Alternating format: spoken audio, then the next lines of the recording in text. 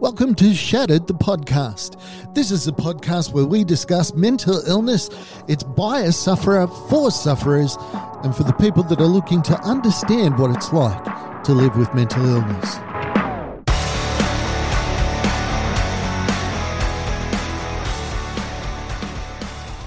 G'day. Today we're going to talk about suicide. As a survivor of a suicide attempt, I am very aware of the issues that a person contemplating their own life is going through. I've been there. I've done that. I've felt hopeless. I've felt like I have been damaging everyone around me. And the easiest option seemed to be to take my own life.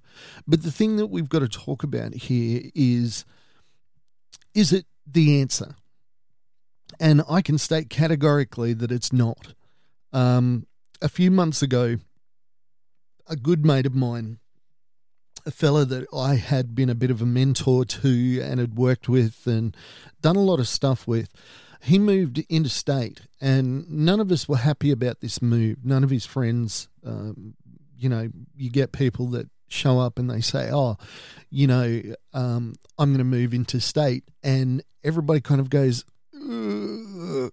We weren't on board for the reasons that he was moving. We were concerned that he was isolating himself. But to all intents and purposes, he was a grown man who could make his own decisions. He'd been very independent, very, very brave, did things that blew me away. He wanted to go to Israel to experience the Holy Week over there. And he just went. He just bought a ticket, went over, and got off the plane and basically just talked to people. Said, I've never done Passover. I would like to do it, whichever festival it was.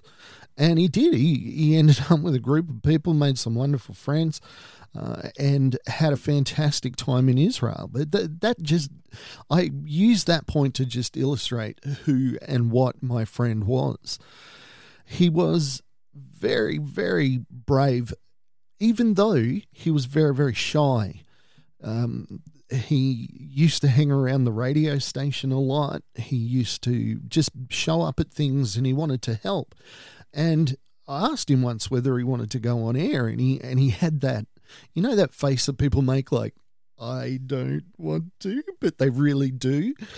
Well, he had that face in spades. Put him on air with a couple of people, and he turned out to be excellent.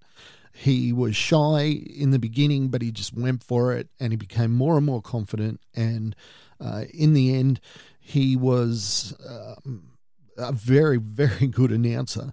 And he also had technical expertise. So he'd actually been to Africa to help a small town set up their own radio station, which broadcasts now to something like 2 million people. So my friend moved towns, and we kind of lost touch. We did the Facebook thing. Whenever he came back to town, he contacted me. And the thing of it is he knew that I suffer from mental illness, and he was very aware of that because I try and advocate, I try and talk, I try to promote people's understanding of my personal situation. And he never actually mentioned that he had mental health issues. I knew that things weren't going well for him. The job that he had fallen through, and there were a lot of signs that in retrospect, looking back, we should have been concerned about. Things just weren't going well for him.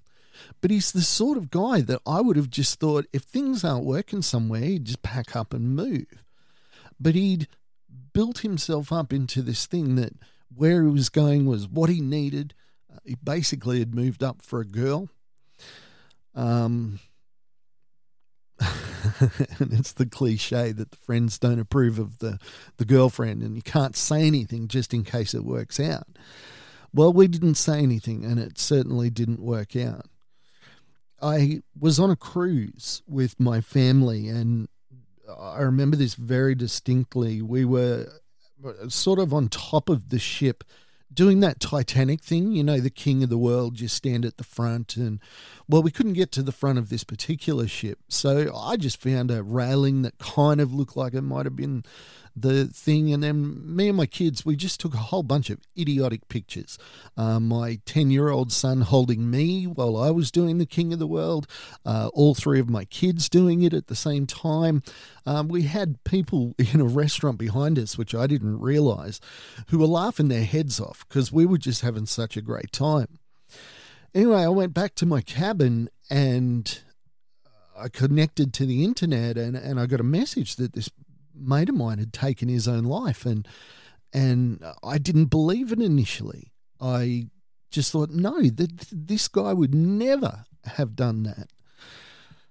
Contacted a few friends, turned out it was true. Devastatingly, it was absolutely true. Now, the thing of it is my friend thought that his problems would end when he killed himself.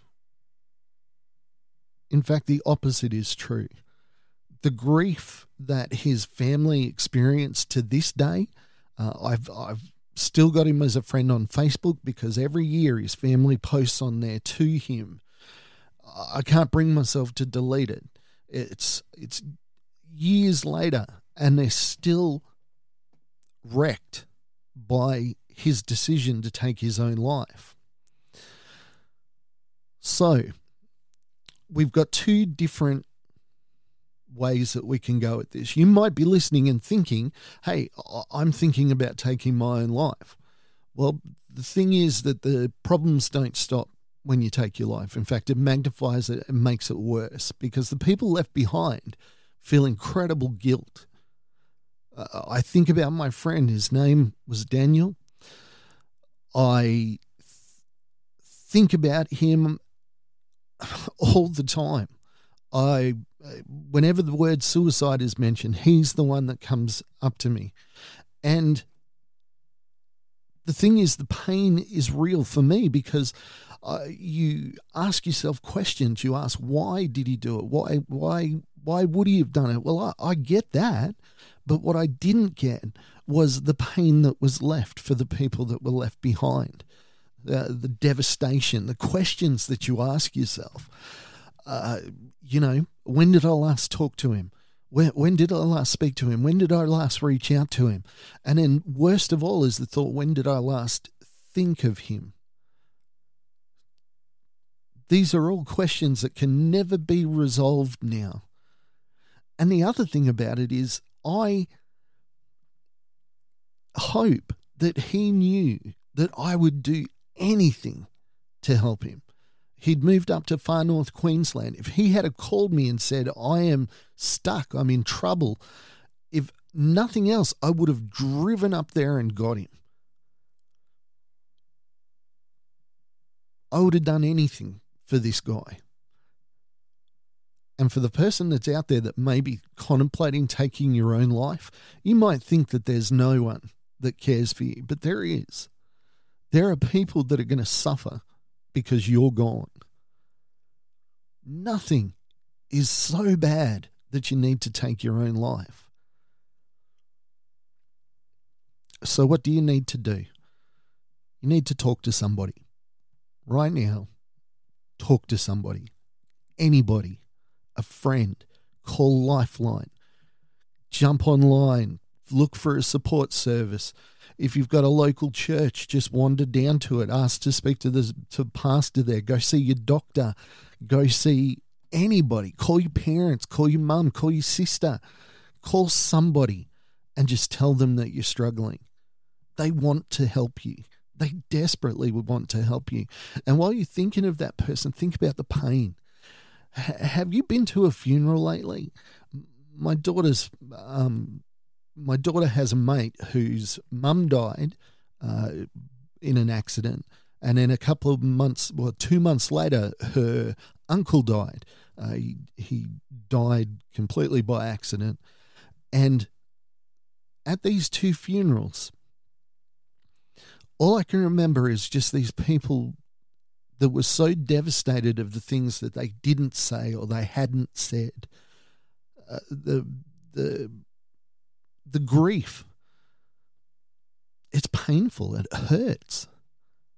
And that's what's going to be for you if you choose to leave. And I don't want you to. They don't want you to. What happens if you take your life? Sure, your pain may be gone for you, but the impact, the ripples, the effects of your suicide that will land on your family, your friends, can never be healed. I can never call my friend Daniel and apologize to him that I let him move away. I can never sit down with him and talk about my guilt. I can never sit down with him and apologize. You may think at this moment that there is nothing to live for, but there is. In this moment, things might seem like they are beyond redemption, but you need to stay another day. Just stay another day. Talk to somebody. Reach out. Tell them that you're hurting. Tell them that you are struggling. If you feel like you've got your only relationship in the world is destroyed, if you feel like you don't have anyone to talk to, now is the time to reach out and fix those problems or talk to those people or mend that relationship and just say, this is where I'm standing right now. I encourage you, at the very, very least, just call Lifeline. Do it now. Don't listen to the end of this podcast. Turn it off. Call Lifeline. Have a chat to somebody. There are people out there that care for you. There are people out there that love you. There are people out there that need you. And there are people out there that are going to be damaged for the rest of their lives because they couldn't help you. Please, stay another day. Thank you for listening to Shattered, the podcast. Special thanks to executive producer Torian Lau and also to the band Adelaide for allowing me to use their song. Check them out, Adelaide Music, into your search engine, and you'll find out all about them. I'll catch you next time on Shattered, the podcast.